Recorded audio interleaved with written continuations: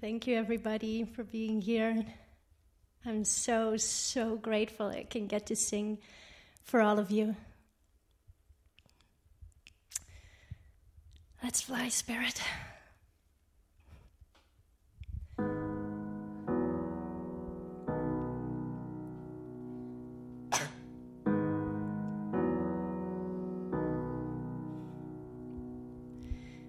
Have you ever felt like nobody was there? Have you ever felt forgotten in the middle of nowhere? Have you ever felt like you could disappear? Like you could fall and no one would hear?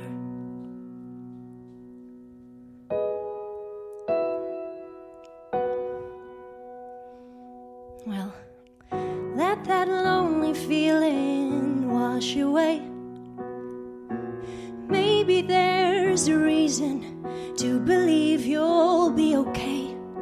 'Cause when you don't feel strong enough to stand, you can reach out your hand. And oh, someone will come running, and I know he'll take you home. Even when the dark comes crashing through, when you need a friend to carry you, when you're broken on the ground, you will be found. So let the sun come streaming in, 'cause you'll reach up and you'll rise again. If you only look around, you will be found. You will be found. You will be found. You will be found.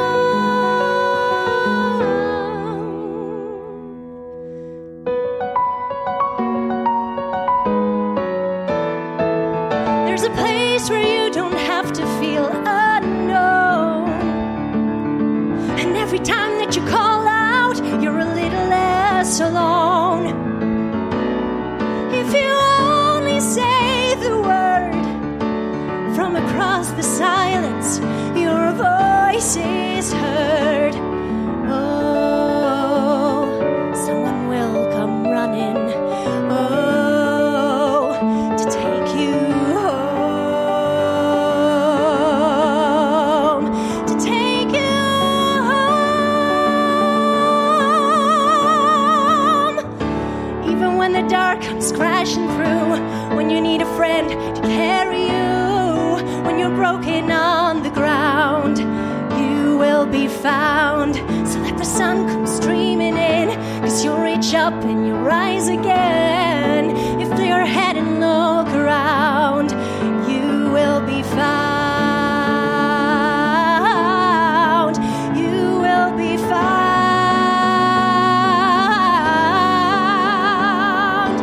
Out of the shadows, the morning is breaking, and all is new. All is new. It's filling up the empty, and suddenly I see that all is new.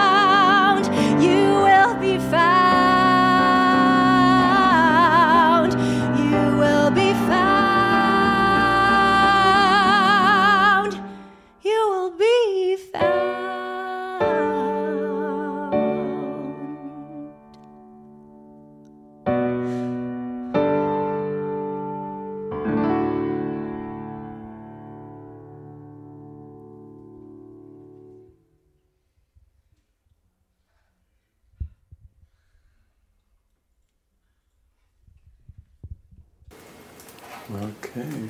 Well, I'm here with Francis, Jenny, Ricky, and we're all available at your service for this session. We are just enjoying it just as much as you are. It just feels like the birth of holiness is bursting in our hearts, and we're feeling it.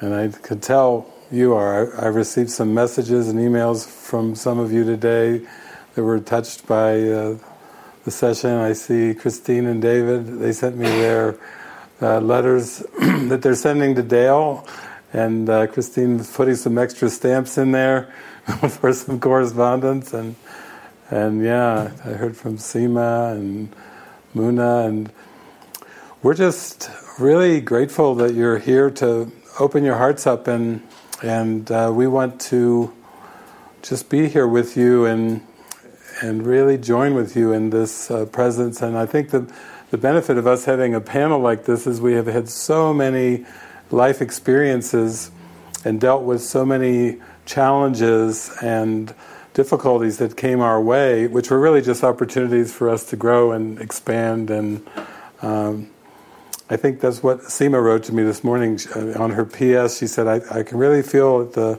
Holy Spirit is stretching me.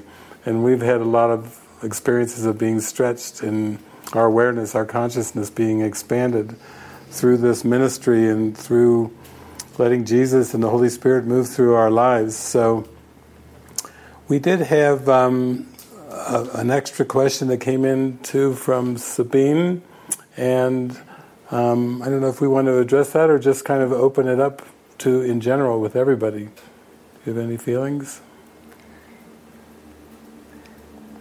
Well, we could open it up, and then it probably will lead into that. It probably will lead into that. Yeah. Okay. Mm-hmm.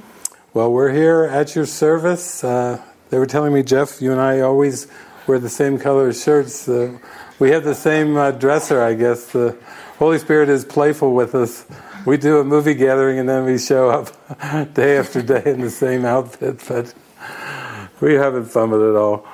So why don't we just open it up, because I would really love today's session to be filled with interactivity, where you just pour your hearts out. It may be just miracle expressions like Teresa was sharing. There may be questions or concerns.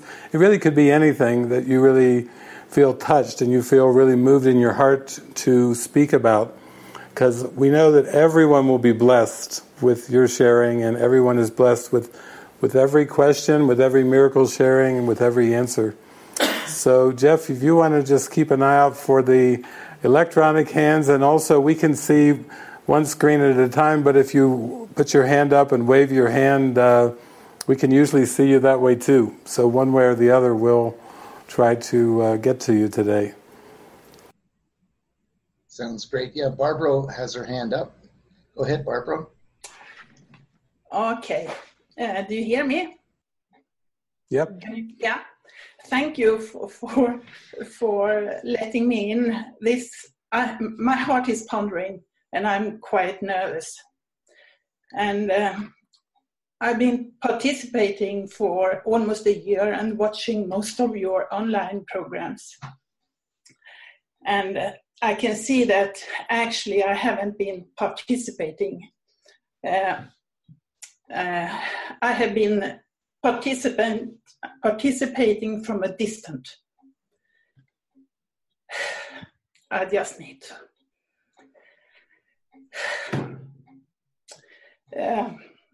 I have negative thought patterns and desires that is in the bottom of it, and that is so my fears is being rejected, being judged, being humiliated, and especially in front of a group and a family, or in front of you in a public. And I just need help, because from that pattern, I have other negative patterns that has been rolling on as well that I need to undo. So I need really to speak up here and let go my fear of speaking to you and see getting help from to undo these fears. Yes. Oh, that's huge. And also that I lose the language. Most of the time I get speechless. So it's easier for me to stay in the background and be distant.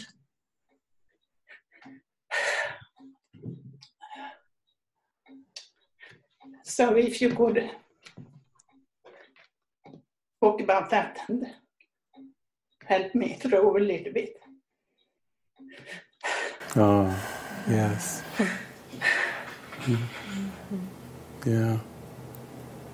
Yeah, thank you so much. That's the first step is what you're doing right now is when you put it out there in what seems to be a very public way, it's showing how big your heart is, how important this is to you to be free, to escape from that pattern. And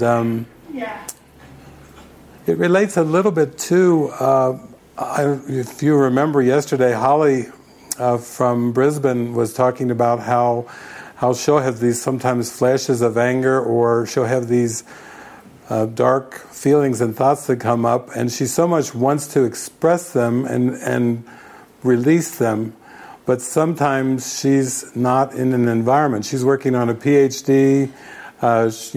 Some of her friends and people that are around her probably wouldn't be able to take it.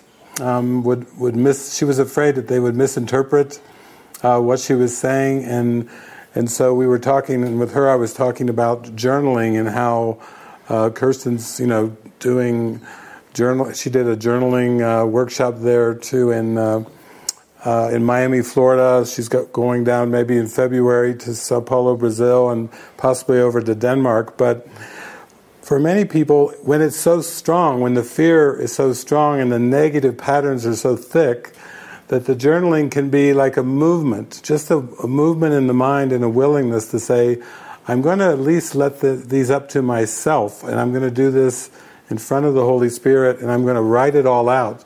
And I'm not going to censor my language. I'm going to use whatever words come. I'm not going to censor anything, because that's that critic and that censor that keeps the lid on them and keeps you from releasing them to the light. And then I find in smaller groups, even though I've done a lot of public talks over the years, and I've been on radio stations and television shows and spoken in front of very large groups, I have to say that I have been kind of a mystic who has a lot of lunches and dinners and just goes to the restaurant. I've been in so many restaurants that generally I've gone, and sometimes I'm even traveling and people know I'm traveling and they write, can you pull off at the Pizza Hut on exit number 44? I've never met you, but I've been reading and I have to talk to you. And then they'll come and they'll sit with me at a booth for lunch, just one-on-one. And it feels a little more safer that way. And they will actually just pour, for sometimes a couple hours, just pour out all their feelings and emotions, because bottling them up, they seem to get more intense, like they're going to explode if they're not exposed and expressed. And I had an experience recently where I was over in Holland and I was having a dinner after a workshop that I had done. And there was this husband and wife, Koos and Doris, over there in Holland. And they've worked with hundreds and hundreds, actually thousands of course students over the years in a very intimate, deep way, doing these amazing workshops. And Koos just lets the Holy Spirit just whoosh through. And a lot of the people are afraid to talk to Koos. They're afraid to even sit with him. They go to Doris. And Doris has got these big, kind eyes, and she's as sweet as can be, and they go, well, I can't talk to Koos, but here's what, if I could talk to Koos, this is what I would tell him. And they pour their hearts out because Doris is so sweet and her eyes are so inviting, and really that's the key, is to go inside yourself and start to feel, where do I feel comfortable? Who do I feel comfortable talking to? Even if it's not with people, it can be with journaling, but if it is with people, then I think it's good to kind of do the one-on-one connecting, because even spiritual community can be too frightening to the ego, and there's a lot of circumstances that it just seems too threatened. It's got too many defense mechanisms and they're too thick. And so it sometimes starts off with just a trusting relationship with one or two people where you can just open up and share your heart. And all those lunches and dinners I've done, all the Skype calls that I've had over the years, all those have been just orchestrated by the Holy Spirit to reach the mind wherever it is. And oftentimes the mind is in a pretty strong state of fear. And the Spirit has to be so gentle to come in there very, very gently. And I've also been in a lot of situations around my travels around the world where I just kind of give everything over to Jesus, and sometimes the most you can offer is a smile, or the most you can offer is a long hug. Anything more, even a word, would not be helpful. There have been so many times where I've just stayed with people and just held their hand or given them a long hug, and sometimes during that long hug they start to cry, and then maybe they even start to shake. There was one time when I was in Finland, and we were having a circle there in Finland, and this woman, Ira, who stays in contact with me, she felt so loved when we were all hugging and swaying together in a circle that she went into kind of like an exorcism. Her voice changed, dropped like 3 octaves, and she started screaming, and the whole group we were like a big hula hoop. We just were, as she was screaming and convulsing, and whatever was coming through her, like, Christians might say a demon or whatever, it was like the whole group was just there, and we were all like a big hula hoop. We were moving, and then she came through it, and she just had tears of gratitude, and she just said, "What happened? I feel so wonderful. I feel so grateful." She was totally unaware of what happened, but she did have a willingness, and I think she felt a safety and an allowance in that group of all of us hugging and swaying together, that she was able to let this dark thing that she had pushed way out of awareness, she was able to let it up. So just, we love you so dearly, and we're so grateful to have you here and speaking up, and I know Jenny, I think, was probably one of the first ones to work with you and meet with you, and so that you come in so many different ways. But Jenny would tell me about Barbro. So that's how I first got to hear of you, was through all those meetings that you had with Jenny. Yeah, it's been so beautiful. I remember when you came to Spain to our first retreat in the new house outside Barcelona, and it was so healing. And I just feel you, Barbro, and your heart, and I love the practice of just, in a way, just observing Barbro, observing that pattern of that fear of connecting that I hear that you're talking about, and to keep observing, but also to keep allowing the opportunities, the ones that come to your mind, to connect with them, and watch out for that ego that is saying no to the opportunities and the fear of it. So but step by step, that's really how it will start to loosen. And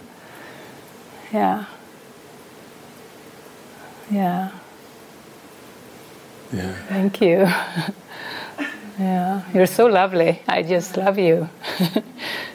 Yeah, and we had this common healing. I remember the issue of some deep past stuff around sexual abuse or whatever it was, and the whole group that came together in Spain at that retreat, everybody had that same issue. That was very profound. So, yeah. And the Holy Spirit keeps bringing you, I mean, with all of us, with Spain, I think Helena has talked to me from Sweden. You know, you've been graced with these beautiful witnesses and characters that the Holy Spirit keeps sending, and the Holy Spirit will just keep sending them. You know, as long as it takes. There is no rush with anything. There is no standard in terms of the world. I was just reading that today. Comparison must be an ego device, for love makes none. So love is just embracing you and holding you and sending you witness after witness, and there's no comparisons, there's no standards. You don't have to meet some kind of time standard or do it as good as somebody else. You know, that love doesn't even see any of those things, doesn't even have that experience. So that's really what I hear you're praying for, is just to tap into that unconditional love and feel that unconditional welcome.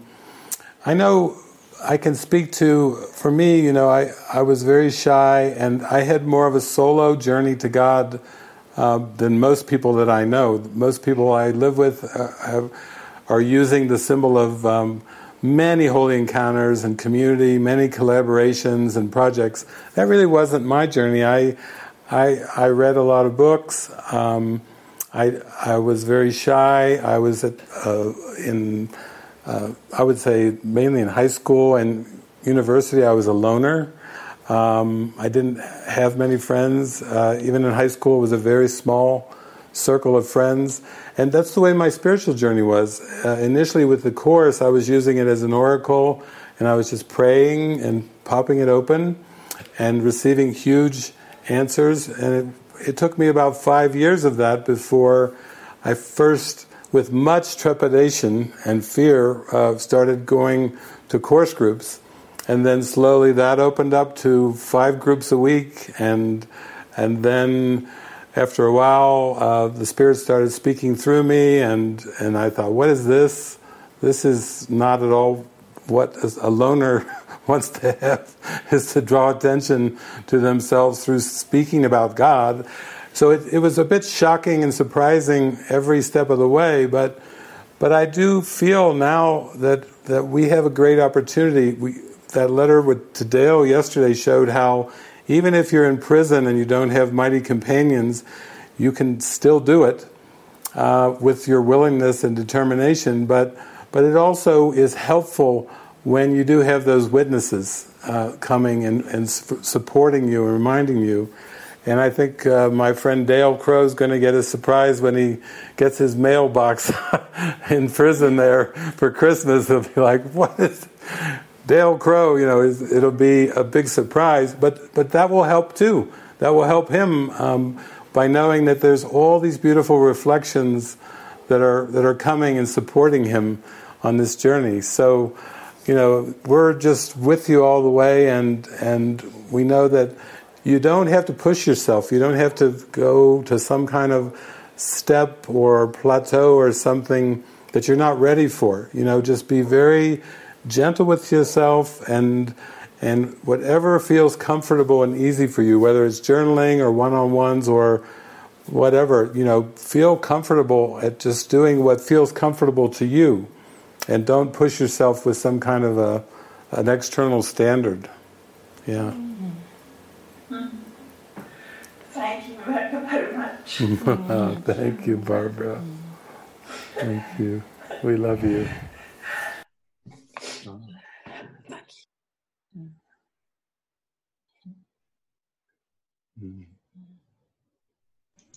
Okay, beautiful. Up next is Stephanie.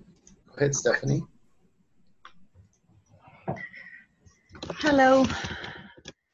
Can you hear me? Hi. Yeah. Ah, hi.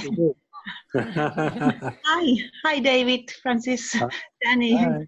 Hi, everyone. Ooh, I know what is Barbara was talking about this feeling. Heart is being nervous, but it feels always good to talk here.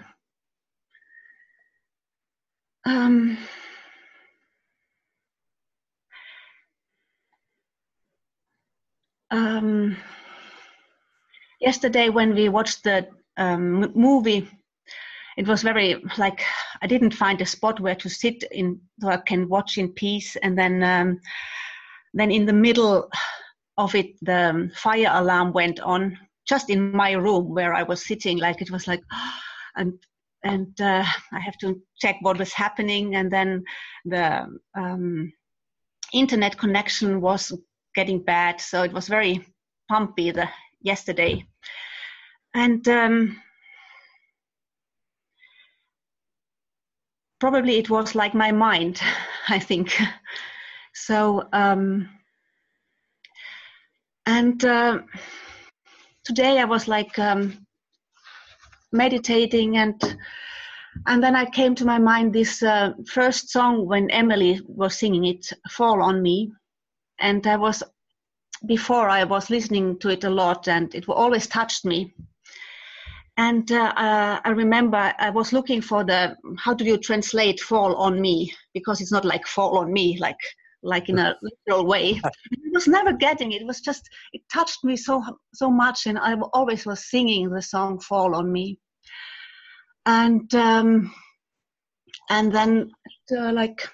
2 hours ago, then I thought, perhaps I will ask Catherine, how do you translate it, or what does it mean? Because I didn't find it anywhere. It was always "fall on me." And I said, I have to figure it out now. I don't want to do it alone. And Catherine sent me a very beautiful answer.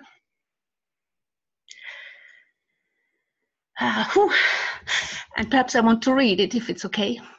Yes, please. Because when I was reading it, it was I cried for 2 hours only. It was so touching, and I want to share this because it was very beautiful. Thank you, Catherine. Okay. So, so I asked her, can you tell me what "fall on me" means? Hi, Steph. Fall on me is similar to jump and I'll catch you. It is a reassurance that no matter what you do, I've got you. You're held and safe. I imagine a safety net. You can have the courage to walk the tightrope and yet still know that you will be okay if you fall. Fall on me. In the song, me is Andrea Bocelli, the father who will always be there for his son, no matter what. I interpreted it as God. I hope that helps.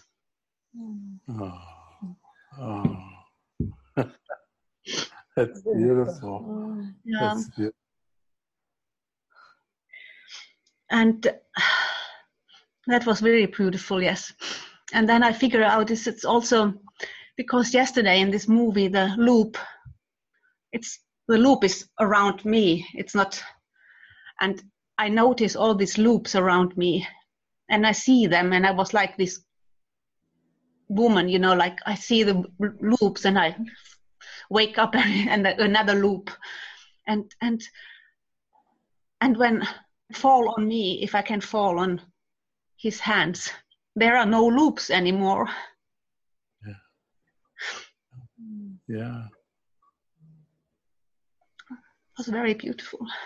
That's reminded me of that Pointer Sister song, "Jump, Jump for My Love, Jump In."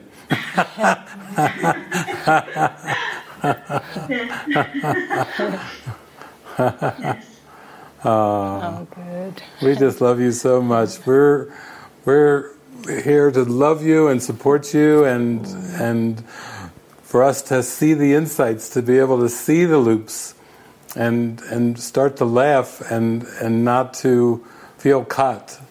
That's the thing. We want you to feel free, and it does feel like to do that you have to fall. All of us have had those experiences where they feel like we're falling. I remember years ago there was Olivia Newton-John actually did a song called Falling, and I used to play it as a meditation over and over. You won't regret falling. The bruises you get falling will all fade away. Don't analyze falling. Don't try being wise falling. Forget all your plans. They're out of your hands. You're falling, falling, falling. And then blindly you go, falling. The last one to know, falling. You suddenly see. It's just a beautiful song. It's one of those real slow, soft ballads, but it's like just a meditation. And that's what we want you to feel, is just that's probably why you've been singing that over and over, even without knowing what it meant. It's just something inside of you was calling on that song as a prayer, and then you were singing it, and then Catherine helped you. Oh, that's what it is, and then you cried out of recognition because it's so deep, it's beyond words. In this retreat, someone said, first you have to forgive, and then you understand. Yeah. That's what it means. Yes. Yeah. Thank you very much. Thank you, Stephanie. Thanks, Stephanie. I'm grateful for that description. I also never could figure out. Fall on me, it's a very beautiful song. Yeah, that's beautiful. Very beautiful description. I had a memory. I've shared it with the school before, but about the time I fell into Jesus' arms. I had just moved to LA with my dog, and I was in a Motel 6 by myself, and I was like, it dawned on me, what have I done? Why did I move to LA in search of a rock star career? Like, I don't want to be here. What did I do? And I just saw it, like, I don't want anything of this world. It was almost like I don't want to live anymore like this. So it was a real surrender moment, and I wasn't sleeping, so it was a trip because I just kept, I was falling, literally, and I felt I was falling to my death. And I was just falling like off a building for a long time.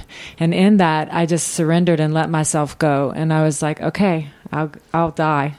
And I was literally falling. And it, like Superman, I swear to God, Jesus came in and just scooped me up and brought me out.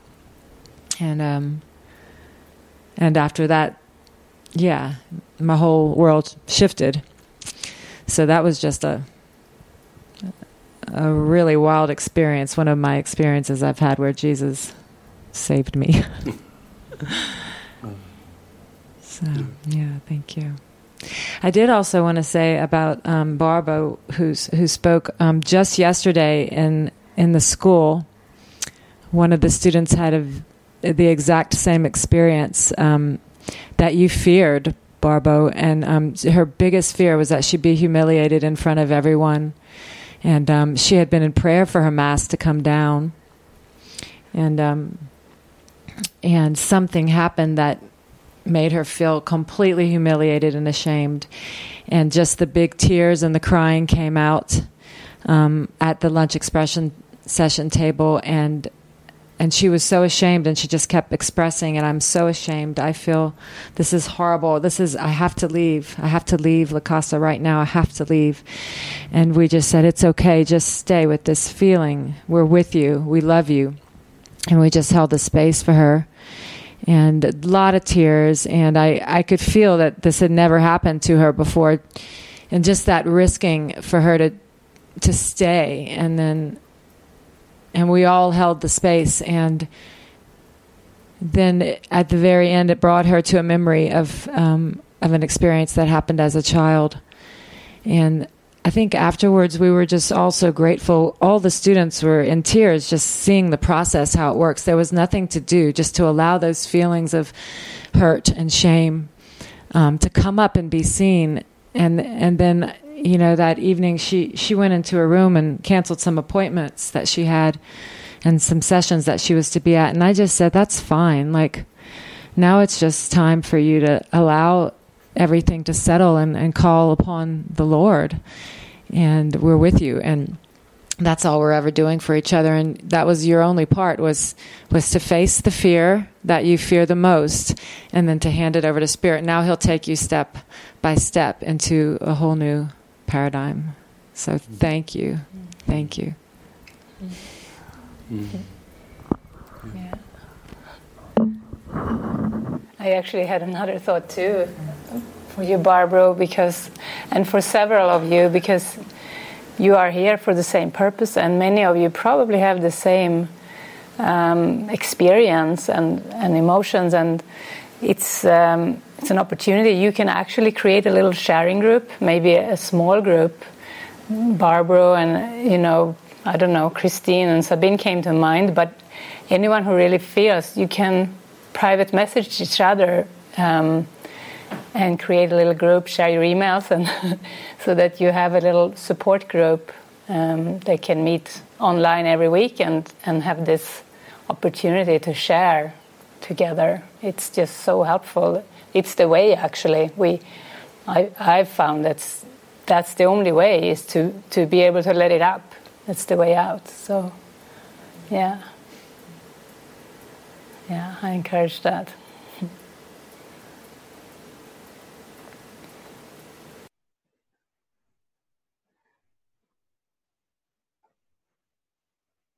Beautiful. Okay, next on the list is Muna. Go ahead, Muna. Yes, hi everyone. Barbara, it's so lovely to see you, because we met in Spain, the meeting that James talking about. I just want to acknowledge we were in the same room, and I experienced Barbara as this really beautiful being. But I want to acknowledge you were the first. You think you're afraid, but you were the first to bring up sexual abuse. I didn't have the courage to say it in public. And when you said it, so many of us, like Jenny said, sort of came out, if you were, of the closet and started to say that that is part of what the mind is healing. But I want to talk, it's never easy to share these things. The ego is always there. But I want to talk about yesterday and what David said about you have to forgive the world, and then you understand it. And I thought, wow, that's like a giant step. And it dawned on me that that's really what is required of me, taking this giant step and just accepting the atonement. I saw myself yesterday very clearly, like I spoke about being in a battle of wills with God and always at loggerhead with everyone around me. And I saw myself after we finished yesterday, I'm shouting at the screen. It's like an insane human being. I'm just screaming and shouting. And really the fight is with myself. I have not forgiven myself for what I've done. And it's so deep and it's so overwhelming, and it occurs as if it's things that I've done in this world that caused the trauma. But I think it is the big ontological what I've done. And I feel exactly where you are, Barbara, except I am using this platform, you know, these retreats to open up and share. And the ego is always shouting at me, why did you say this and why did you say that? But actually, at the end of the day, I am opening up, I am sharing, I am receiving, I am listening to everyone else, and the connection is happening. And that is really the ultimate fear for the ego. It's like it convinced me that connection is so dangerous. Communicating and connecting is so dangerous. And so the critical voice is always there. So yeah, I just wanted to share that, you know, just that I have been stuck in in wanting to stay in the world and fix it. Just want to fix the world, fix my life in the world, because I broke it. I crashed it. I spilled the milk. I spilled the beans. I broke something, and it's irrevocable. And I'm banging my head against the wall, trying to fix it, and it's not really fixable. And really, what there is for me is to forget the world and take the giant step, accept the atonement, and then let it be. So I've made that decision, and I'm very grateful. Thank you. Thank you, Muna. Beautiful.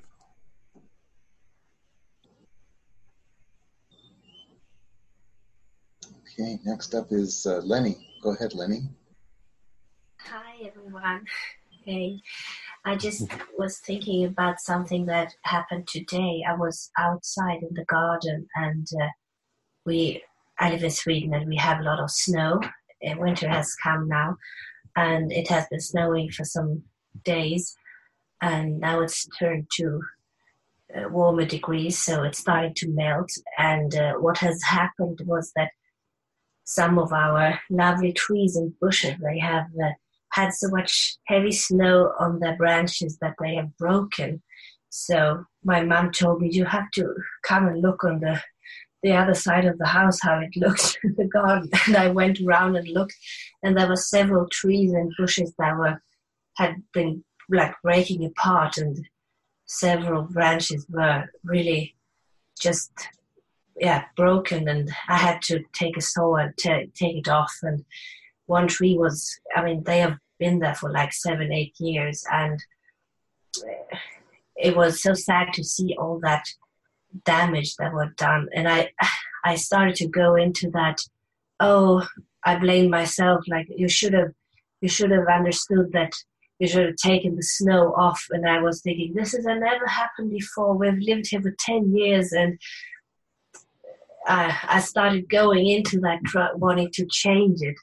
And then after a while, I remembered the movie from yesterday, and I thought, well, now I'm doing it again. I want to change what's happening on the screen. And I thought, well, even if I had taken the snow off, maybe it had happened anyway. So it was just, the movie had stayed with me.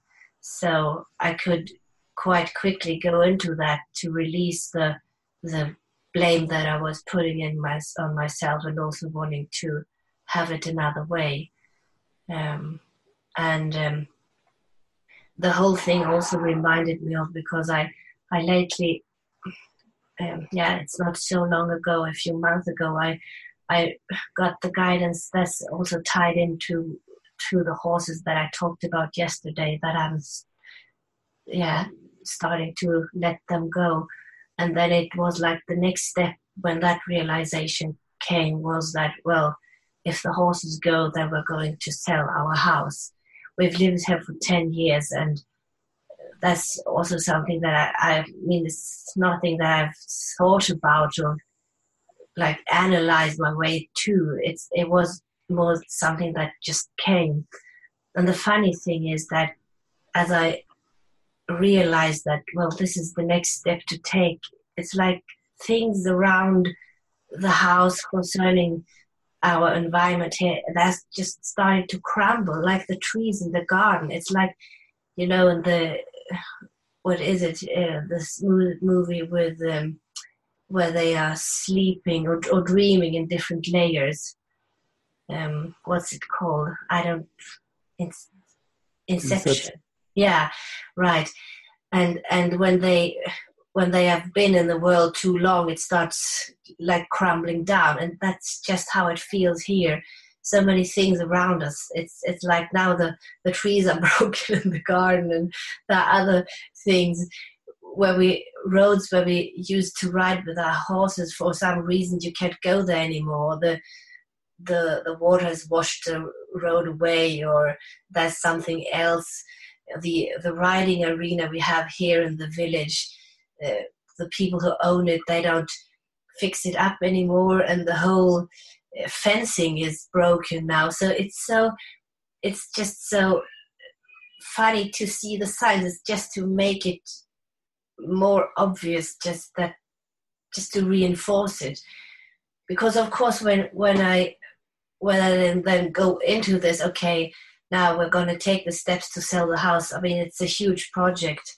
We've lived here for so long. We have a lot of stuff, and it's also the thing. Well, what's then to happen? And yeah, so it's tempting to think, well, why don't stay and just leave it as it is? It's easier that way.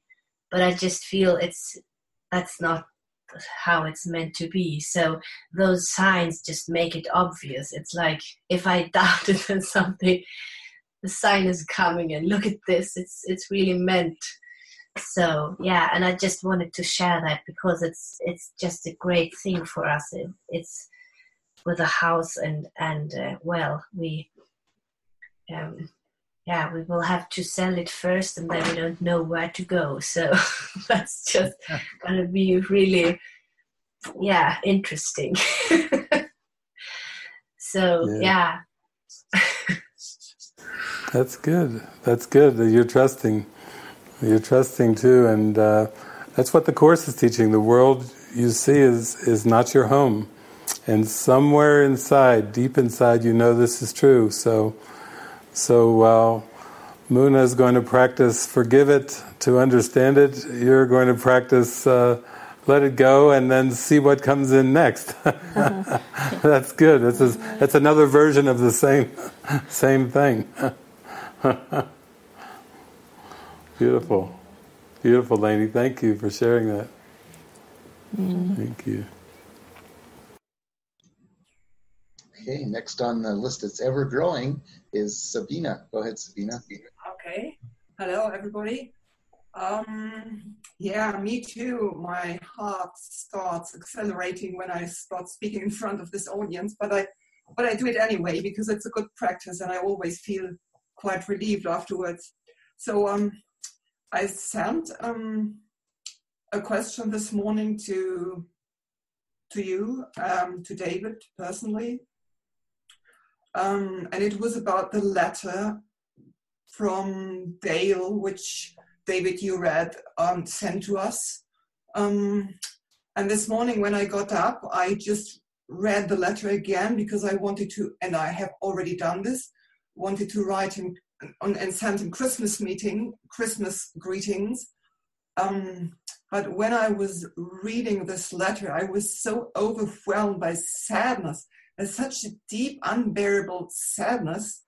And I had known this sadness before. And sometimes it comes in the form of rage, really a big, deep rage. And I always thought it was connected to the relationship to my mother, which had never really worked. But now it came to my mind, it's perhaps this deep, deep sadness because of the separation from God and this deep, deep longing for the love of God. And then and then just to calm down, I went for a walk in the woods. And then I asked Jesus, just show me what are the obstacles which I do not want to see or which I deny and which keep me separate from the love of God. And then when I came home, I just took the workbook, as you also often did, David, as an oracle. And then I was shown the lesson number 197, which says, "It can be but my gratitude I earn." And this made sense to me because when I was walking through the wood, I tried to be friendly and open, and I often greet people which I meet when I'm walking, and today nobody was greeting back, and they just looked in another direction or had a very unfriendly look on their faces, or were occupied with their own thoughts. And I thought to myself, oh, this is not very friendly, but I do not want to judge. I want to forgive them. But then it came to my mind after reading this lesson, it can be but my gratitude I earn that I forgave them, but not really. I wanted to have a gratification or a gratitude afterwards.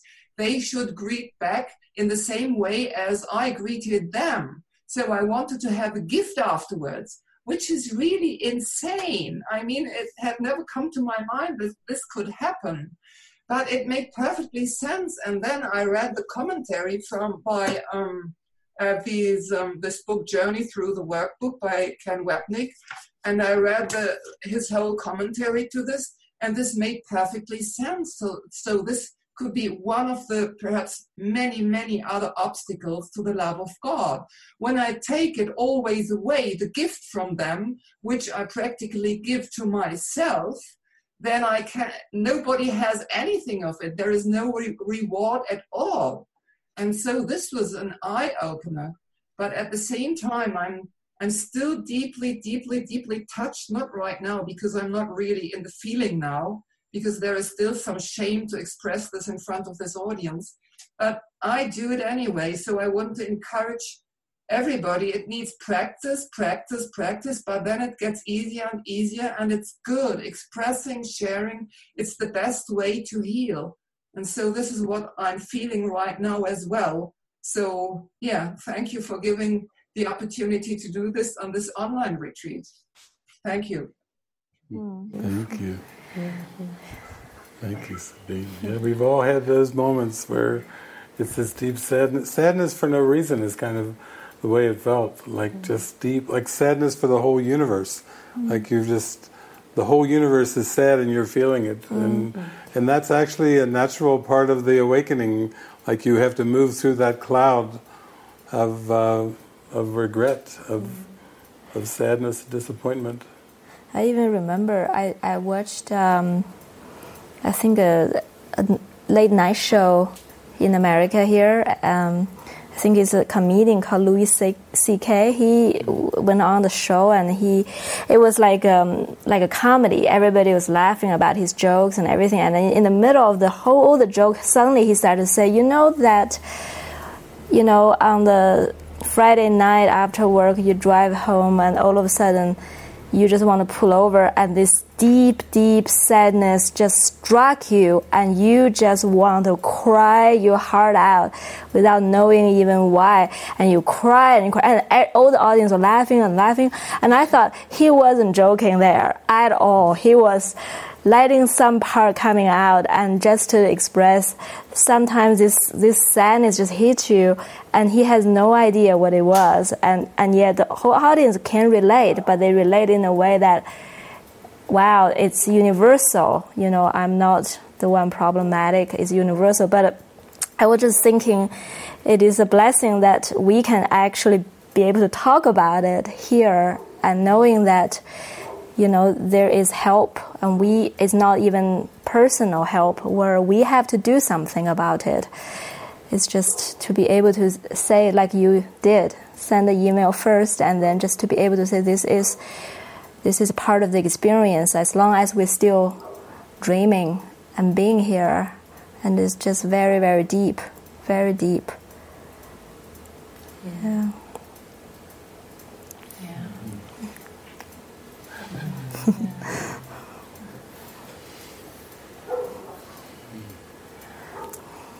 Yeah, I'm thinking. Okay, another hand. Okay. Yeah, I was just thinking of a movie we watched, Susan and I in the house this weekend. The old movie, The Color Purple, actually, and it feels like everyone is going through letting go of the world or moving on from form. And I felt for me that movie was really like, in the past it was very horrible feelings to watch the movie. And now yesterday we watched it, and Eric came and watched the ending with us, which is just so beautiful, with the miracle and the forgiveness happening, and everyone is like in love and in lightness, and everyone is actually joining, while all the way through the movie is this distance and this separation and huge fear that is like playing out in very, very distorted forms of the world, like abuse in many different ways. And so just to watch, for me to, in the past when I watched it, it was grabbing me, but when I watched it this time, it was like, it's already gone, it's over. Like, this world is over, and the symbols everyone is talking about, letting it up and moving on, like Lenny, the guidance to move on, maybe to another place, is symbolic of, it's that the past is to be taken very lightly and just to move on, and yeah.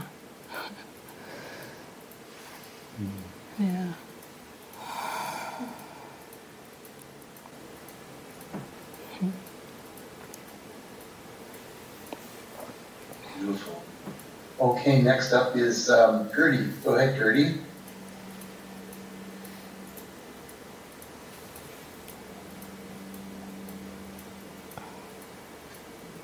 Yeah, we can't hear you.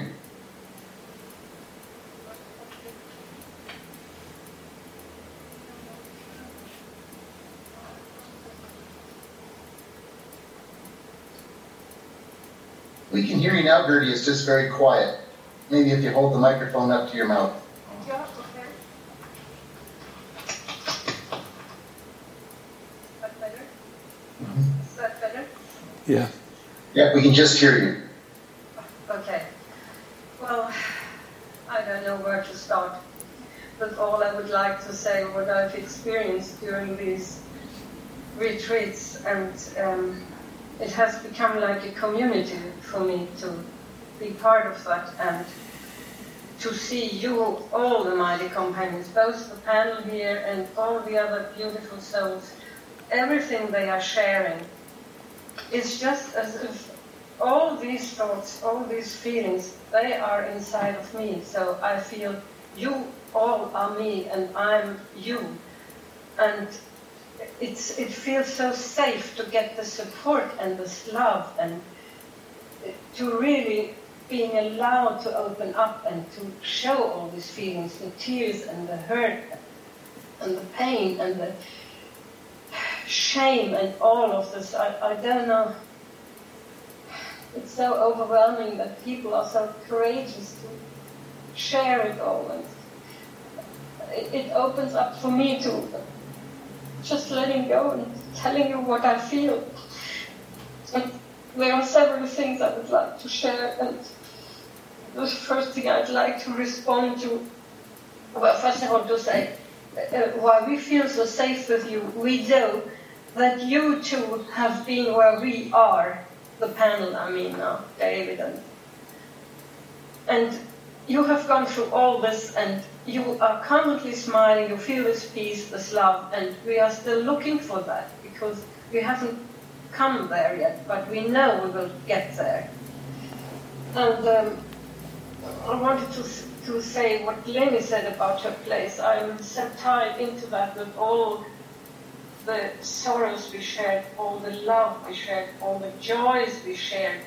But to let go of the house, this is one thing, but as she said, the horses are so much tied into that. And when I made the decision to let my horse go, because he's 31, and as Lenny said, there are so many signs, the riding tracks and the riding arena, and every time we were out riding and we saw that something was blocked, we couldn't take us over, we were looking at each other and saying, we had the same thought. It was the same with the bushes today. When I saw that first, I thought, it's falling apart. And then she came and told me, that's what it feels like, and minds are joined. And now with my horse Freud, the signs are, he's got pain in his legs and his teeth are deteriorating very fast, so he has difficulty eating. And he has got the sarcoid, and he has diarrhea and things like that. And it's also clear, I have to let him go, and yet there is still so much life in him, and the beauty and the joy. He wants to play with me, and then there comes the sadness, what you all talked about.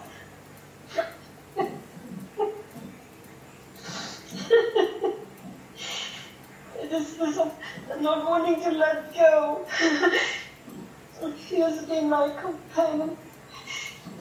I got him when he was 8 years old. It felt like I had rescued him, and now I have to put him down in the summer. And I'm always trying to talk to Spirit and say, take him, you take care of him, but I still have the feeling that it's so difficult for me to let him go and to put him down, because there is all this life left, and maybe it's just the things that you have seen the signs and you have to let go. So I wanted to share that this is really something on my heart that is making me so sad and in a way fearful also.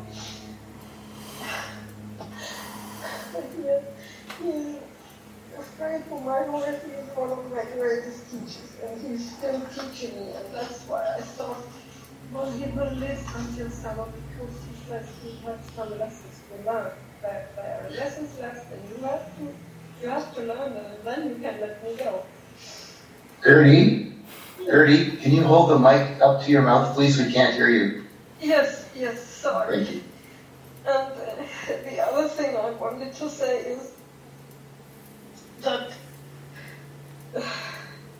this day, after the retreat yesterday, during the night, I was sad and I was fearful, just as one of you expressed it there, or several of you, and I didn't know where it came from, and then in the morning I thought, well, try not to shape this day as you believe would benefit you most. For you cannot conceive all the happiness that comes to you without your planning. And then suddenly I felt the joy, and I came to Lena's place, and there was just a day steeped in joy. There was so much joy and love and happiness, and I was just so grateful. It was such an experience. I thought, well, this is the outcome of the retreat. I got that, what we were talking about. Detox it and feel the joy and the love. And that's what I did today. And I'm just so grateful for that. And the last thing I'd like to share is that this little beauty, Alicia Holiness, little girl of my granddaughter, you know, when she was really little, I played the song You Guide Me by Scott Kalestein.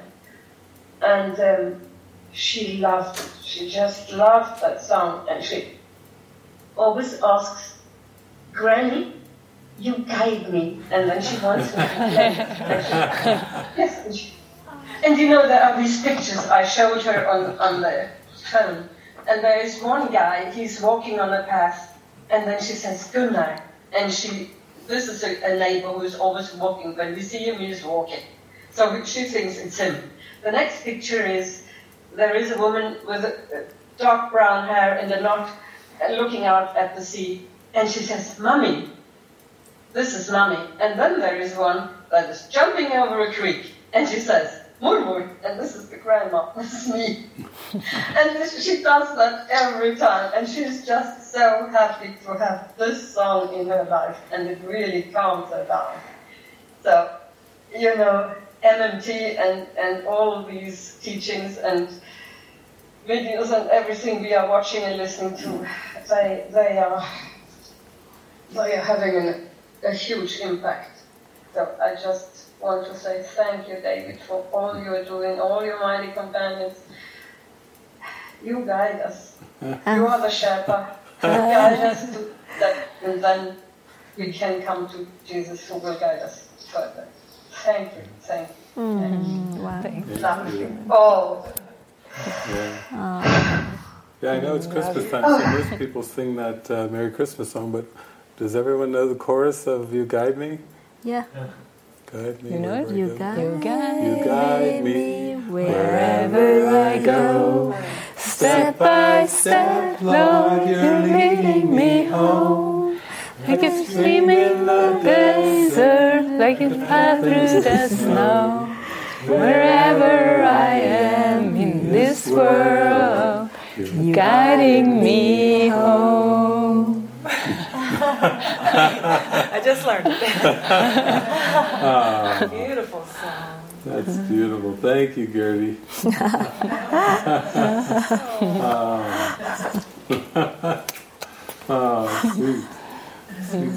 Sweet. Sweet. Okay. Up next is Patrick. Go ahead, Patrick. Hello, can you hear me? Yes. Can you hear me? Yeah. I can't see David and everybody. You see us now? Oh, there you are. Okay. I can really relate to almost everything that's being said, and especially by people that have a hard time expressing themselves. A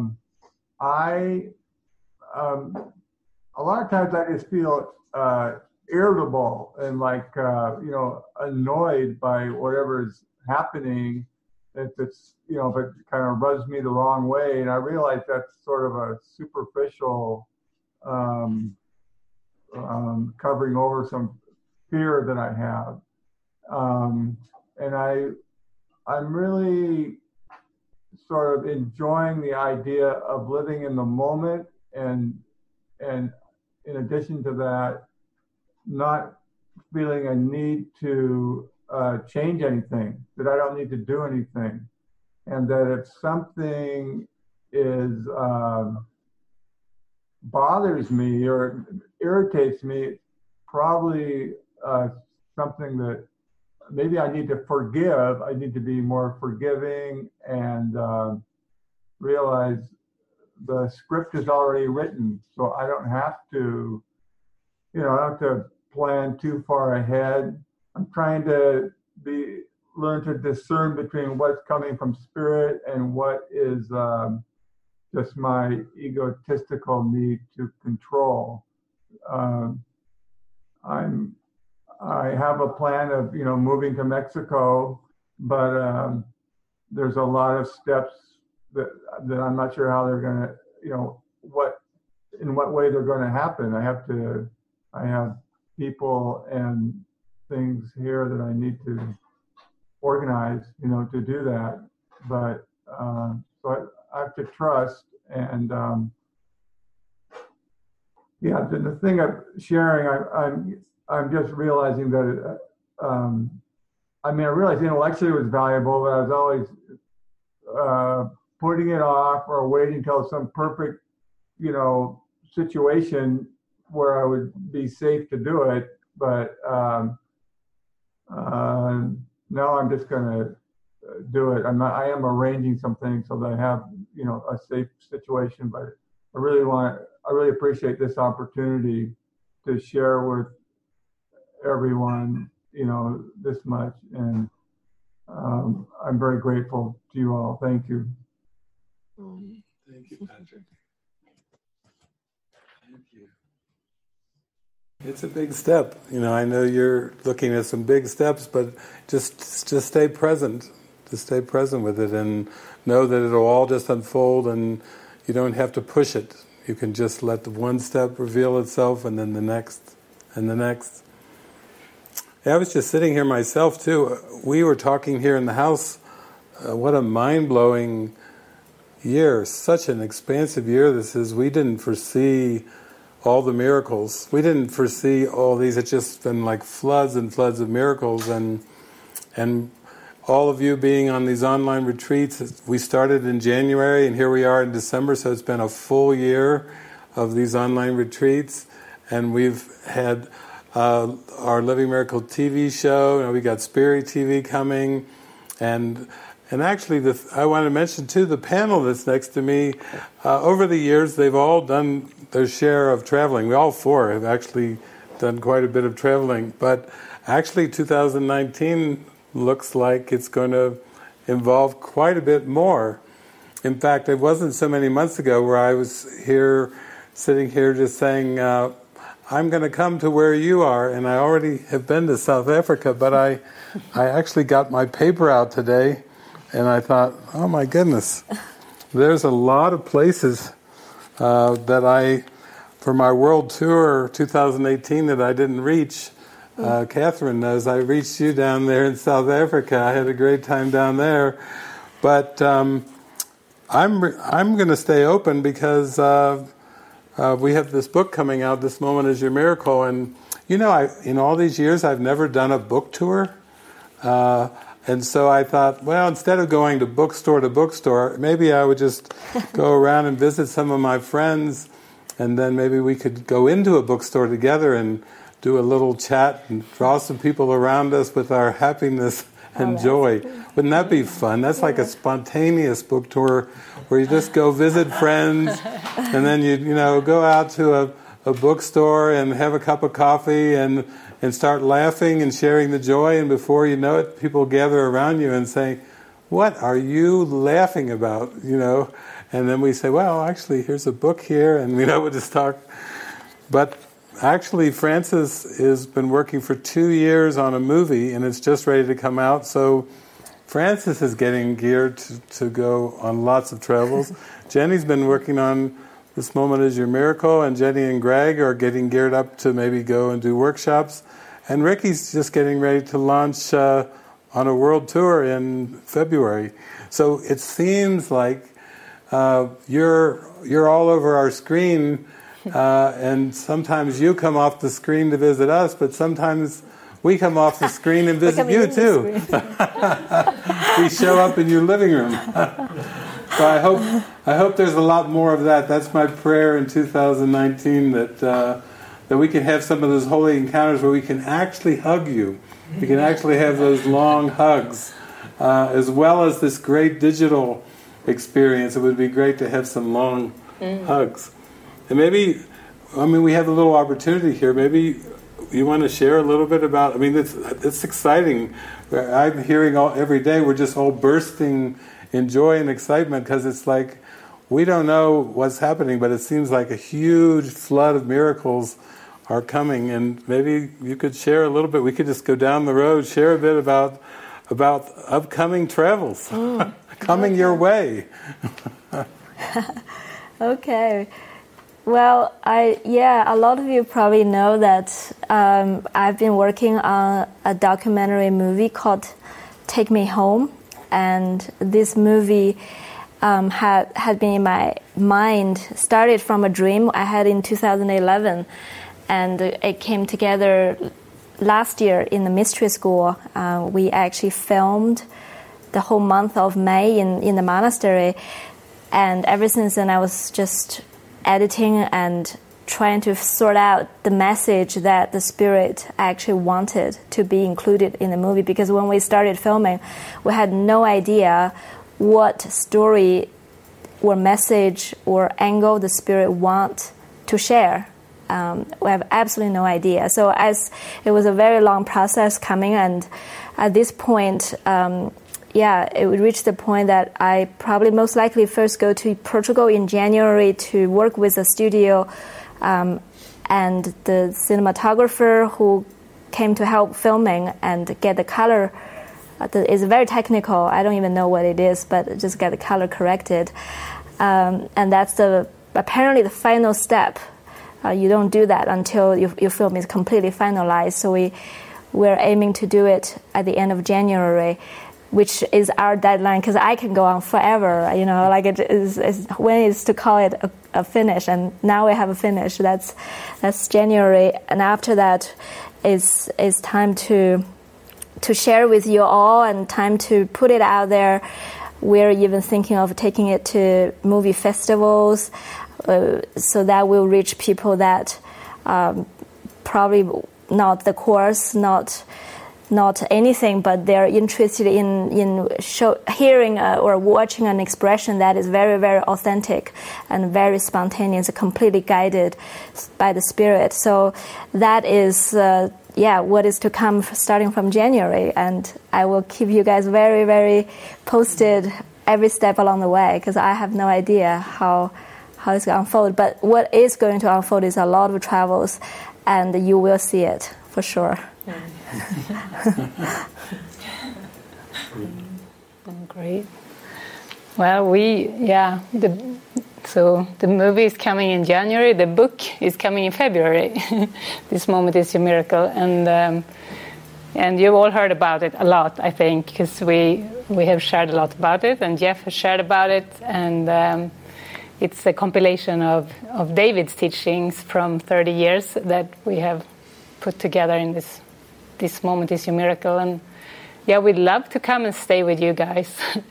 So we may have workshops, and we may just be very spontaneous, and I think David is open to go, and Greg and I are open to going, and maybe even others in the community. So just let us know if you have room for us, then we'll just come. That would be wonderful. It's always so beautiful because it's maybe get the books to Australia and to Asia or whatever from our luggage. Yeah. bring a. That's like the old days. We pack the bags. Pack the suitcases up and load them up. Yeah. We are wide open to where to go. So, yeah.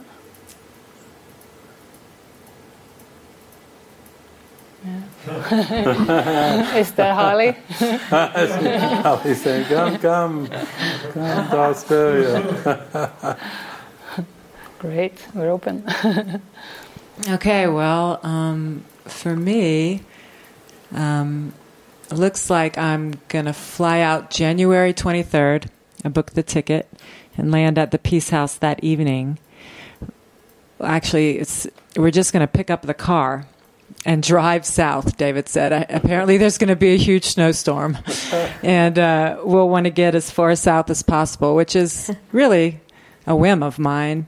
So, I'll just meet Micah in Cincinnati on the 23rd. We'll pick up the Peace House car. And really, I'm not going out to, reach anyone specifically, just anyone who wants to know about a relationship with Jesus. So it feels really beautiful. I have a lot to share. And we're just going to head, I can imagine, just through Knoxville in North Carolina, I guess, into Florida, possibly Louisiana. We'll just see. We weren't able to book our tickets from somewhere in Florida to Edmonton because we don't know where we'll be yet. So that flight wasn't booked. But we booked Edmonton to Amsterdam. And that will be March 26th, David, by the way. Okay. So we still have some flights to book, and it's pretty spontaneous. It's going to be very spontaneous, but I do have the retreat with Sarah. Sarah's group in Edmonton will be 4 days, that Thursday, Friday, Saturday, Sunday.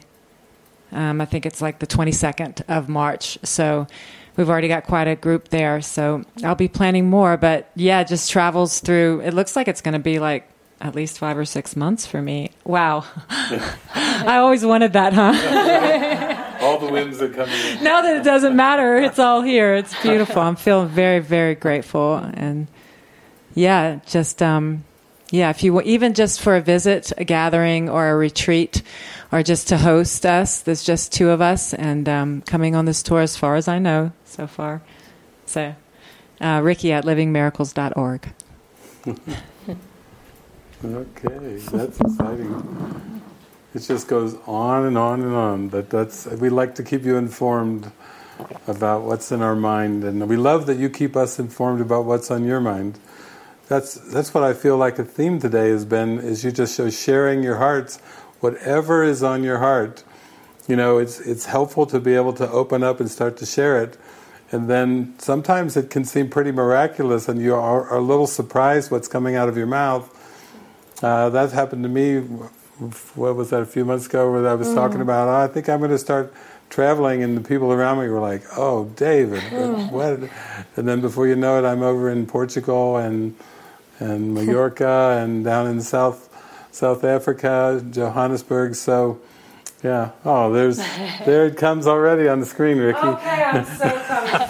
Are you kidding me? Are you kidding me, Jean? I feel you in my heart very deeply, and I really do feel to come and visit you.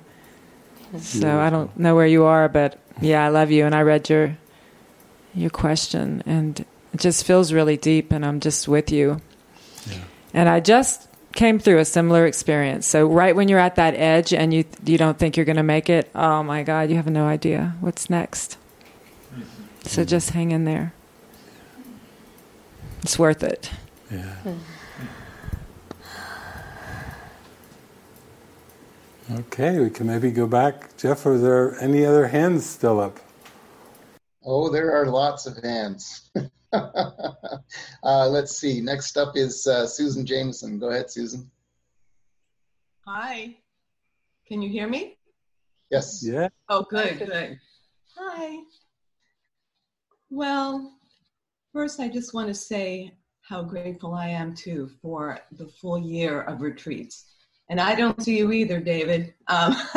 So Hi, I'm here. I think I talk. And if I talk, then it comes on the screen. There you are. Yeah, see, it works every time. I know I'm one of many who've done all the 12 months. So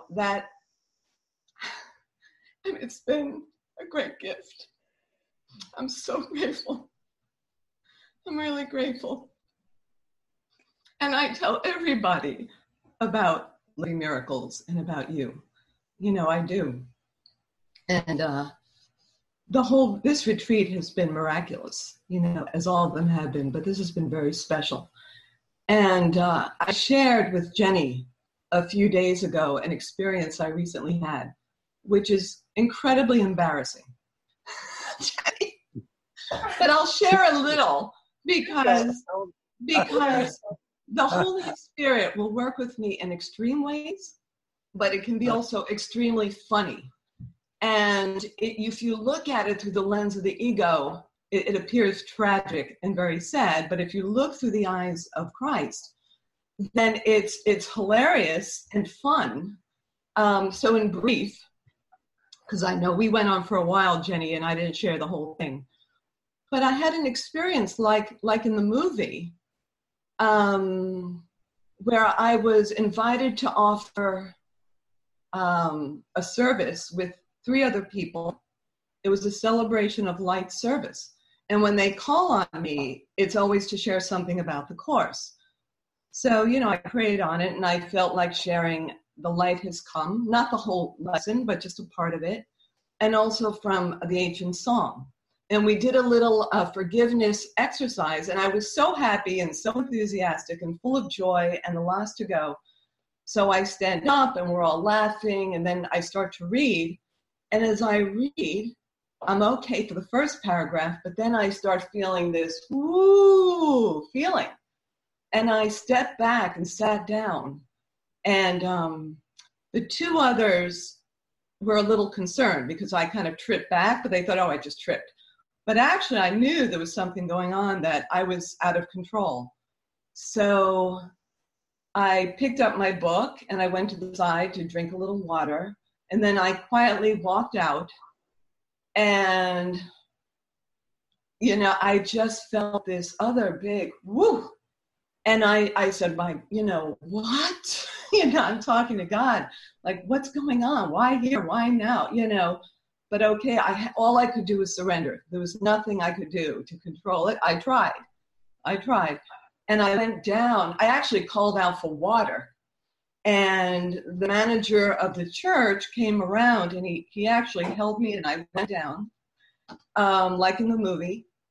But I was watching it like a movie too. I knew what was happening, but apparently I missed maybe 15 minutes because first I'll go back real quick and say that the last words I said were, the light has come, I have forgiven the world. Those are the words in the book. And I went down thinking, I have forgiven the world. If I'm dying now, let it be. I'm going. So I went down, and then when I opened my eyes, there were a bunch of people around me. And I don't go to doctors. I know there's nothing wrong with me. And I was taken to a hospital. And at the hospital, the head minister said that I was talking, I wasn't making sense, and there was something really wrong with me. So I was going home, I thought. But then I was given a test, not the MRI, the other one. And they came back and said, well, there's an abnormality on your brain. So we're sending you for an MRI. And I'm like, there are plenty of people who think I have an abnormal brain, but, I didn't really want to do it. But I just kept hearing, surrender, just do it, just do it. So I'm taken to this Berkshire Medical Center. I've never spent a night, in a hospital. I walk in the room only with the course. I gave everything else to my friend to keep. I said, I don't need it. I kept the book. And I walk in and there's another woman there who had a stroke. And she said, I know you. I'm going to cry. She said, I know you. And she said a priest had come in that morning, Sunday morning, a week ago now. Well, not this early. And she said, I asked for the priest to come back, but he didn't come back. She said, you're here. And I said, oh, I'm here with you. I'm just, I'm with you. However, when she started talking like that, and she said she was suicidal and depressed and anxious, she was having a very, very hard time. I said, well, we're going to pray. And I opened the book to lesson 41. And lesson 41 was, God goes with me wherever I go. But everything in that lesson was for both of us, not just for Sarah, but for me too. I mean, not Sarah, I'm sorry. Whoops, Lisa. And that kept happening. So it was the presence was so much there. And I thought, okay, now I can go home. And then overnight, the nurses rushed in and said my heart was leaking something. There was one thing after another, which I just had to keep surrendering to. But then when the MRI results came back, of course, there was no problem. And when the heart test came back, there were no problems. But holy encounters kept coming in. And I'm like, I had no plan whatsoever in spending, it was Sunday, 3 days in a hospital.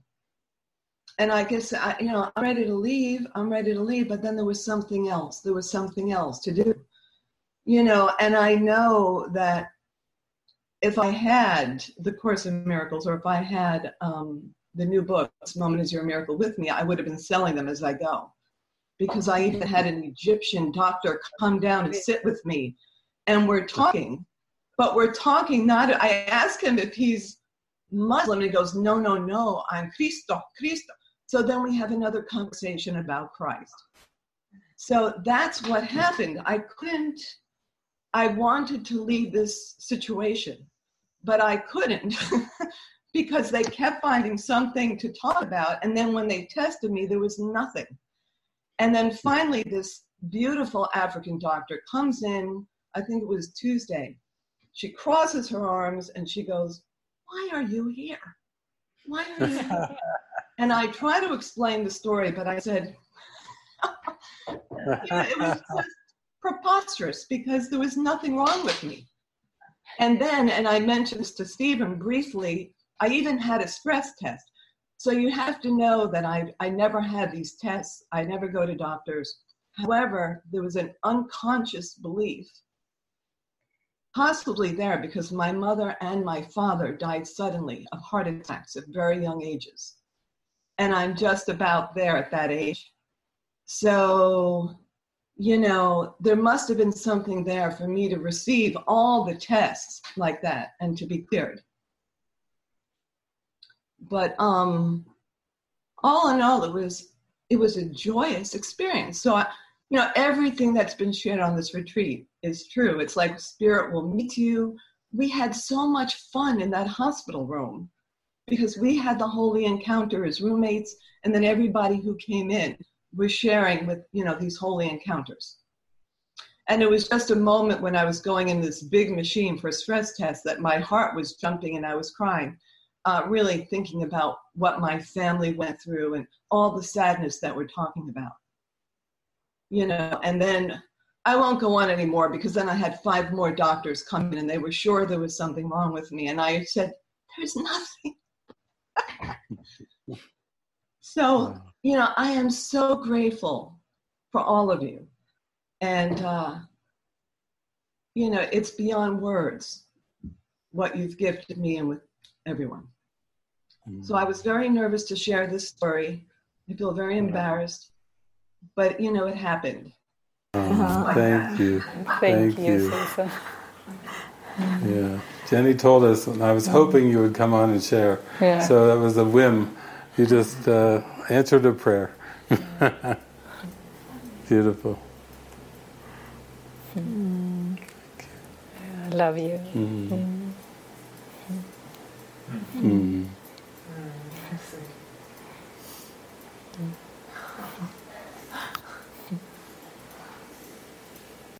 Okay. Next up is Bernd. Go ahead, Bernd. Hi, can you hear me? Yes. Yay, hi, Bernd. Oh, so good to see you. I'm sometimes having difficulties explaining to friends or to others about my spiritual path or what is really going on. And it's been very interesting the experiences I have when I share it. And it's very contrary to what I expect oftentimes. So it's like the reflections are almost always completely different than I expect. And I have a very good friend who I didn't feel very connected to in the last month and or even last year, and I didn't feel to go out with him again much or to talk with him. We had a good connection because we lived together when we were students, and now we're reestablishing the connection again, and it was very interesting. He asked me like yesterday, can we have a talk about there's something going on with me, and I know you can probably help me with that.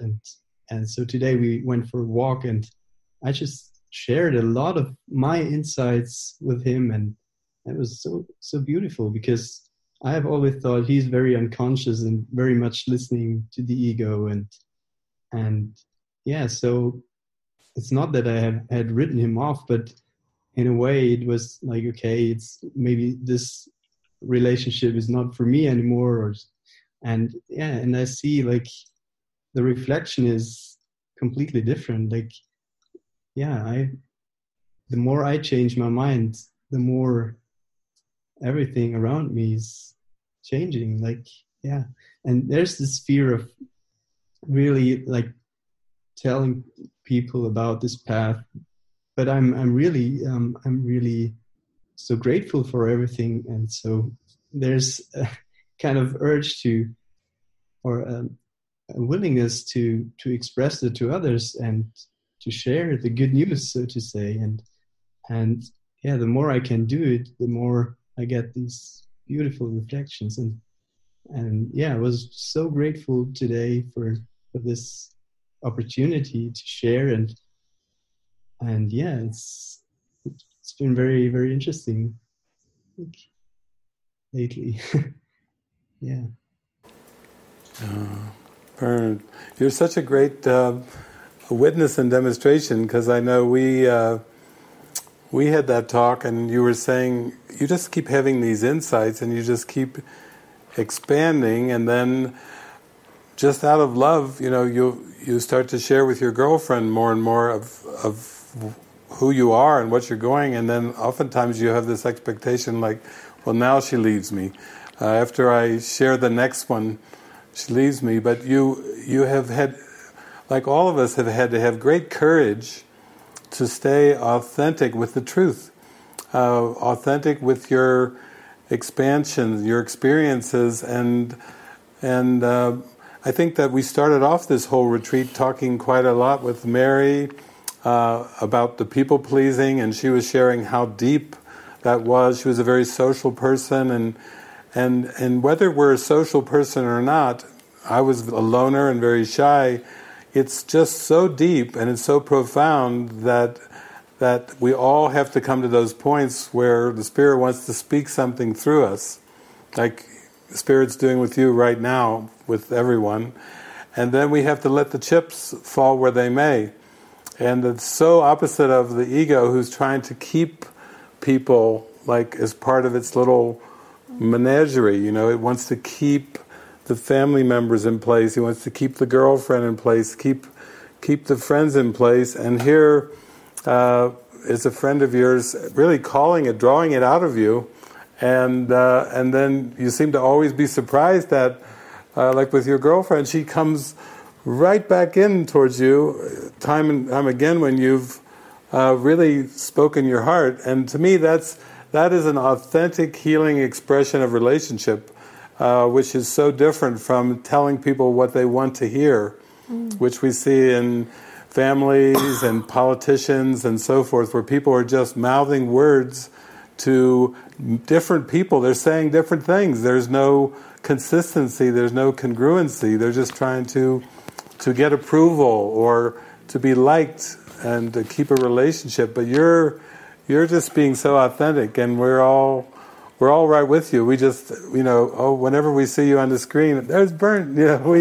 We feel you, and we are so with you in this authentic journey that you're taking. Beautiful. Oh, so sweet. Your smile lights up the whole world. Yeah. He is adorable. It's beautiful. Precious.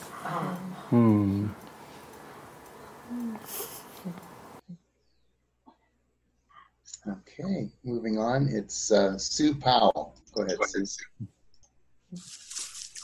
Hi. Hi, Sue. Hi, Sue. Yeah, there's a couple of things I want to say. And the first one was, I'm so grateful, Francis, for you. And when you were speaking about on Friday night, when you recalled that time when you had a dream and your mum was in the dream, and in my words, you just wanted to phone her to say, look, I love you. And all you got was her doing this. And then I'd loved your honesty about how you then had to sort of say, oh, hang on, no, and even stop the call. And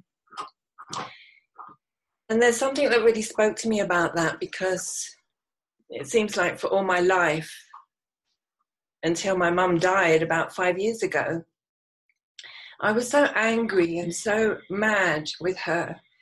And I had all this stuff around. She should have loved me. She was never the mum that I wanted. And then in more recent years, maybe before she died now, I can't remember, but I think especially since coming across the course, I really realized, and what I realized on Friday night was all I wanted to say to her was, I want to love you. Let me love you. Whereas all my life I was just feeling she should have loved me. Why don't you love me? And even if she said on the few times I love you, I just never believed her, because I see now it was the bigger picture and she was like a symbol. But I've never really trusted love. And again, that really came up for me on my first devotional stay with Living Miracles. And coming from a Christian tradition, I thought that I believed that God is love, but actually on that devotional I realized that I don't even believe God loves me. I don't even believe in God's love. And so it's been quite a path, but there was just something on Friday that seems to really shift something in my mind of not being like, oh, I'm the victim daughter, I never had the mother that I wanted. to realizing that somewhere deep within me, that's all I want to do. That's all I wanted to do with her, and now that's all I really want to do. When I can get all the other rubbish out the way, is all I really want to do is be love and extend that love. So that seemed to be really, it seemed like a tiny shift, but it feels so big.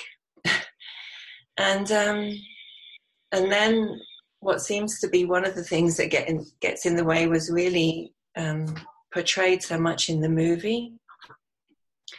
And the teaching that was given as let all things be exactly as they are.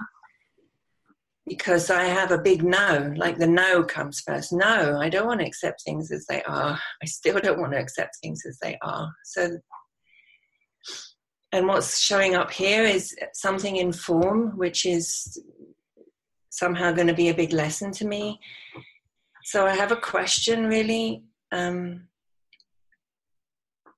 Like, what does that really mean? Accept things as they are in a practical way. Because obviously I wasn't accepting things. For nearly 60 years, I haven't accepted things as they are. And I was sort of laughing to myself just now, thinking, I don't want to take the next 60 years to learn how to do it. And, but with practical things, like there's a kitchen here where I'm staying, and it really is such a trigger for me. I can't stand it. And I'm not accepting it as it is. So when things seem to come up in form that I have resistance to, or if I'm resisting a situation where it's around something that seems bigger than a kitchen, it's about love and happiness, and yeah, I just wondered if some things have come to me in this question in my mind. What do I do when I'm triggered? What can I do when I'm feeling irritable? What other things that people have said on this retreat this weekend, and I want to be able to say, like what she said in the film, when quite late in the film the father says, I want you to be happy or something, and she said, I am happy, she said, and it was always there, I just didn't see it. So I wondered if anyone feels to share anything about how I can really see.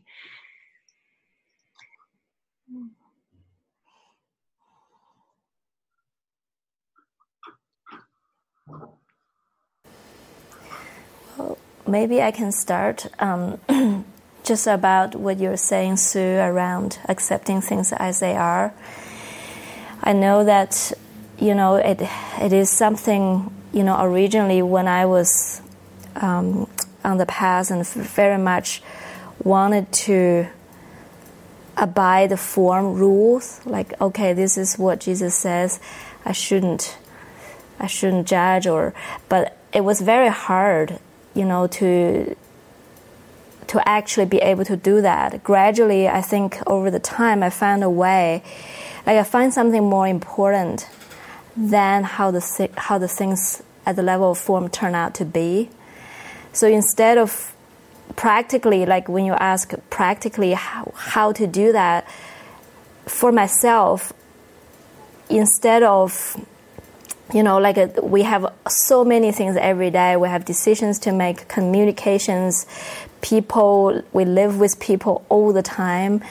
And for me, I started to really wanting to pay attention to something more important than things are out of control, places are dirty, or I was not respected. I started to say, okay, what is truly important I have to hold on to, and that is this relationship. And that is to hold, to find a way to see something shining in this other person. And that becomes my absolute focus for a long time. Because I think if without something else to replace, I will be bombarded by interpretations of how things around me are going to be. Why do they say these things? They don't include me. They don't love me. I did something wrong, or things they don't follow. Everything. It could be like... But then I noticed there is a huge paradigm shift when I started to say, regardless of anything, people will never change. People will never be what I want them to be. And what is important to me in this interaction, and what is important to me throughout the day. What do I want? And I started to say, okay, maybe I don't want things to be clean, or I don't want them to be exactly how I want. I want to see them as I see Jesus in my heart, because that makes me really happy. So that becomes like a thing to focus on. And the more I focus on that, the more it makes me happy, and the more the world's at the level of form falls apart. So to me, it wasn't like fall apart, leave behind, don't even judge anything.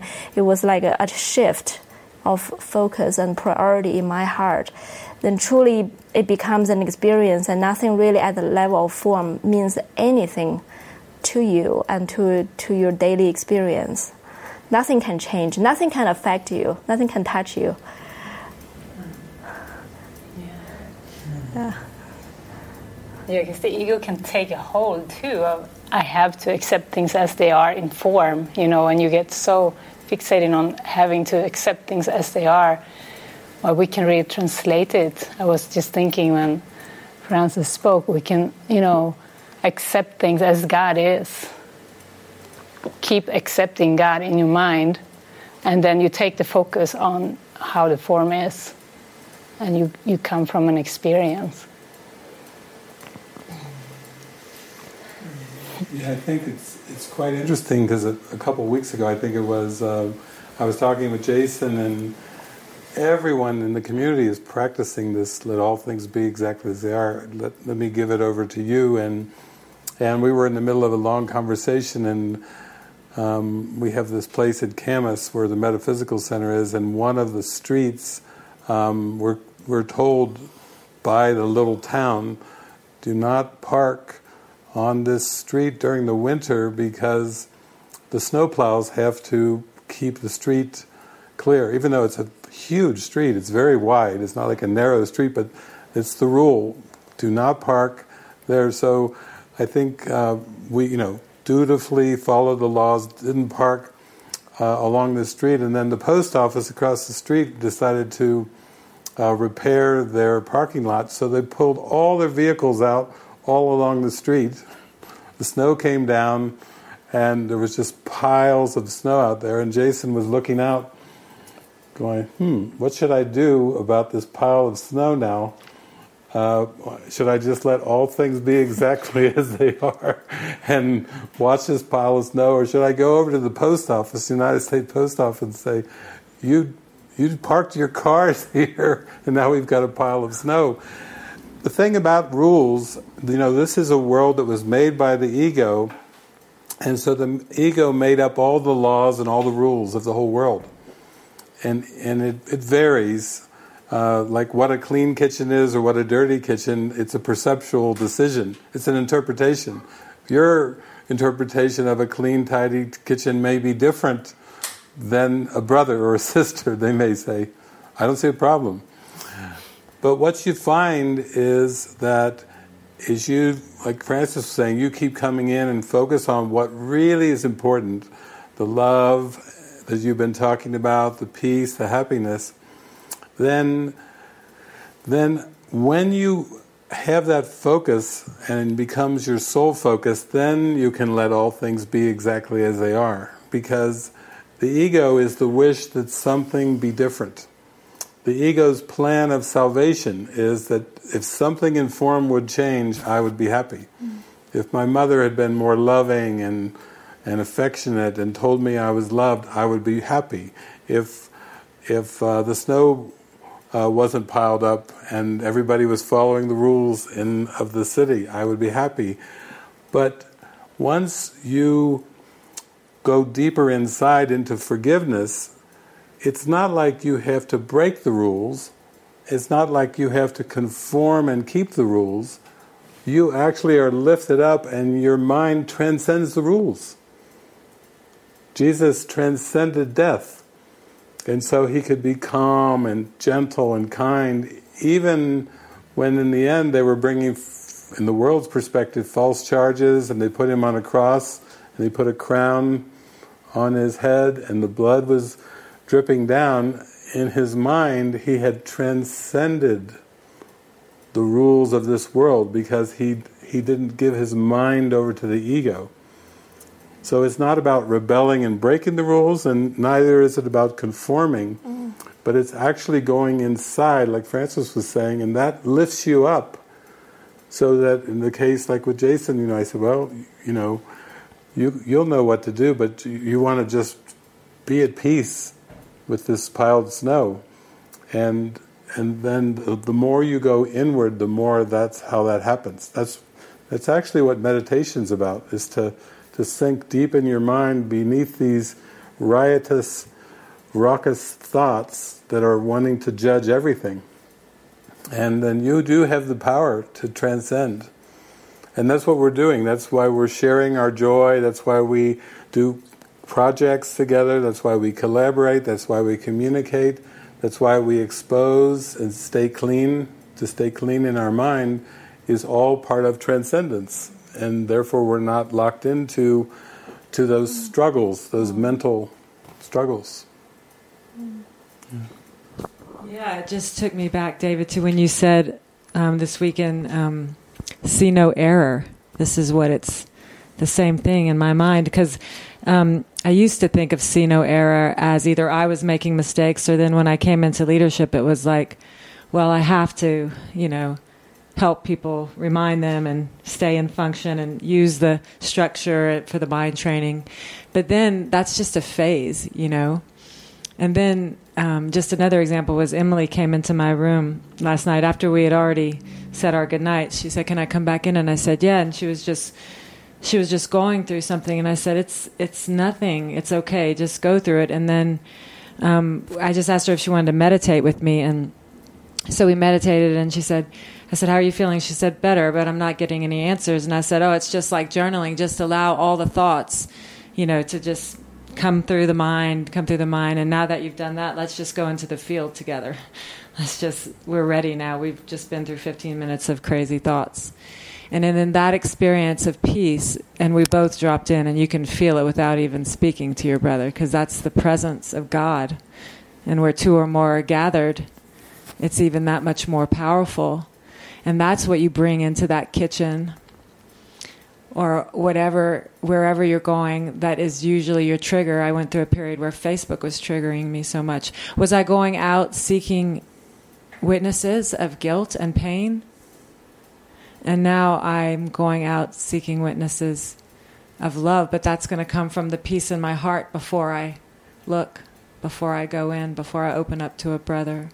See no error has just expanded for me, so I'm really grateful for this retreat. Yeah, it's just beautiful, because I like when David talked about the rules, because even Jesus defines miracles in A Course in Miracles as it's miracles just showing you that the laws of this world does not abide to you. Like Susan shares in her experience, all kinds of things that can happen to the body as if there's a cause, there's a rules. But then when you perform miracles, there is no rule that can bind you in this world. And that's, I think, really is the essence of us all coming together, joining in this uplifted place.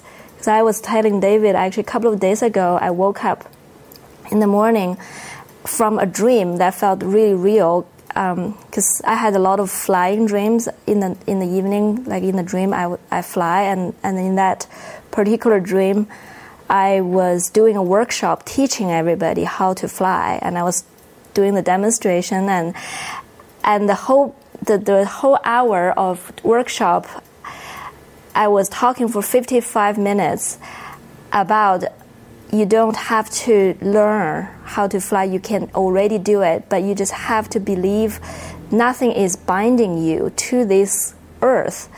And so for about 55 minutes, and everybody like, "Can you show us how to practice?" I said, "No, 5 minutes, now go fly. You don't need, all you need to do is to believe you're not bound by the gravity, actually." And yet I was thinking that's what A Course in Miracles is. Jesus talked about miracles as an experience to show that we're not bound by time and space. and rules, and that is still within the realm of perception, so it's not beyond our experience. But yeah, I just feel your question is really perfect, because within the realm of the problem, we cannot solve it, and we're not meant to consistently be bound there to try to sort things out. And all we're here to do is to lift above, way above. And they say we're not part of that realm. What a great dream. That's good.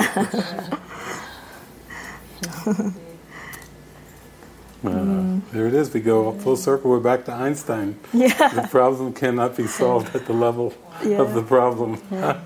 Yeah. Soar, like you were doing your workshop in the dream.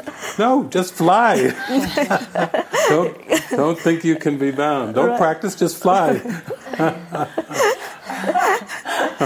Don't pretend you can't. Right, don't pretend you can't.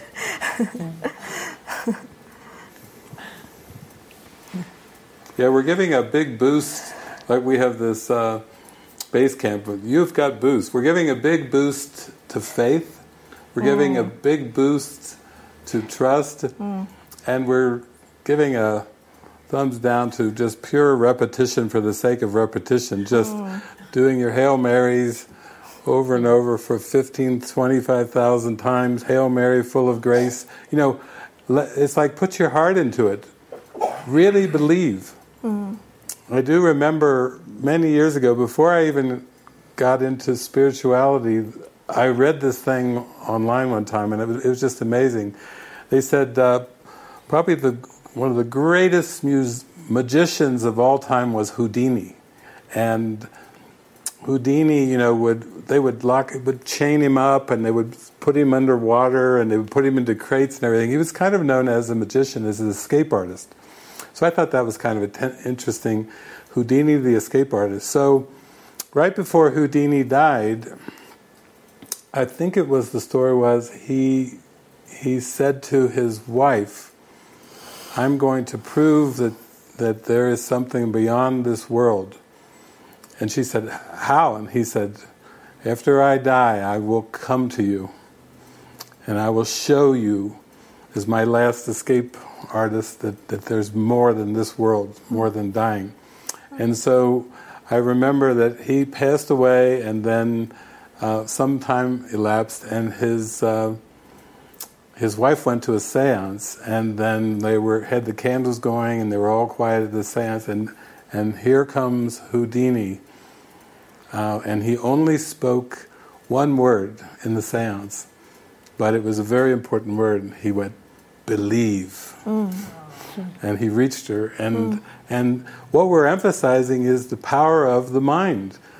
You have an enormously powerful mind, and you have faith, and you have trust, and you deserve freedom, and you deserve joy and happiness. And what we're saying is, don't give yourself over to like vain repetitions where you just are repeating a word or an affirmation and kind of like Dorothy, you know, with clicking her heels repeatedly over and over, there's no place like home. It was the faith that brought Dorothy home. It wasn't the slippers. It wasn't the clicks. We do have to go beyond even the repetitions of the Course. A Course in Miracles is like a trampoline. It's a springboard to have you spring up, rise up in faith that you are one with God, that you are holy, and that you are holy forever, and that is in your heart, and nothing can take that away from you. So that is what I want to leave you with from the birth of holiness. Believe, have faith. Go for it. Yes.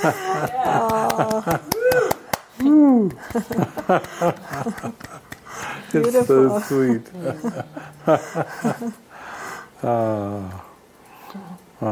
Sweet. It's sweet. And thank you all so much for joining us. Thank you. Beautiful. Thank you. Thank you. Thank you.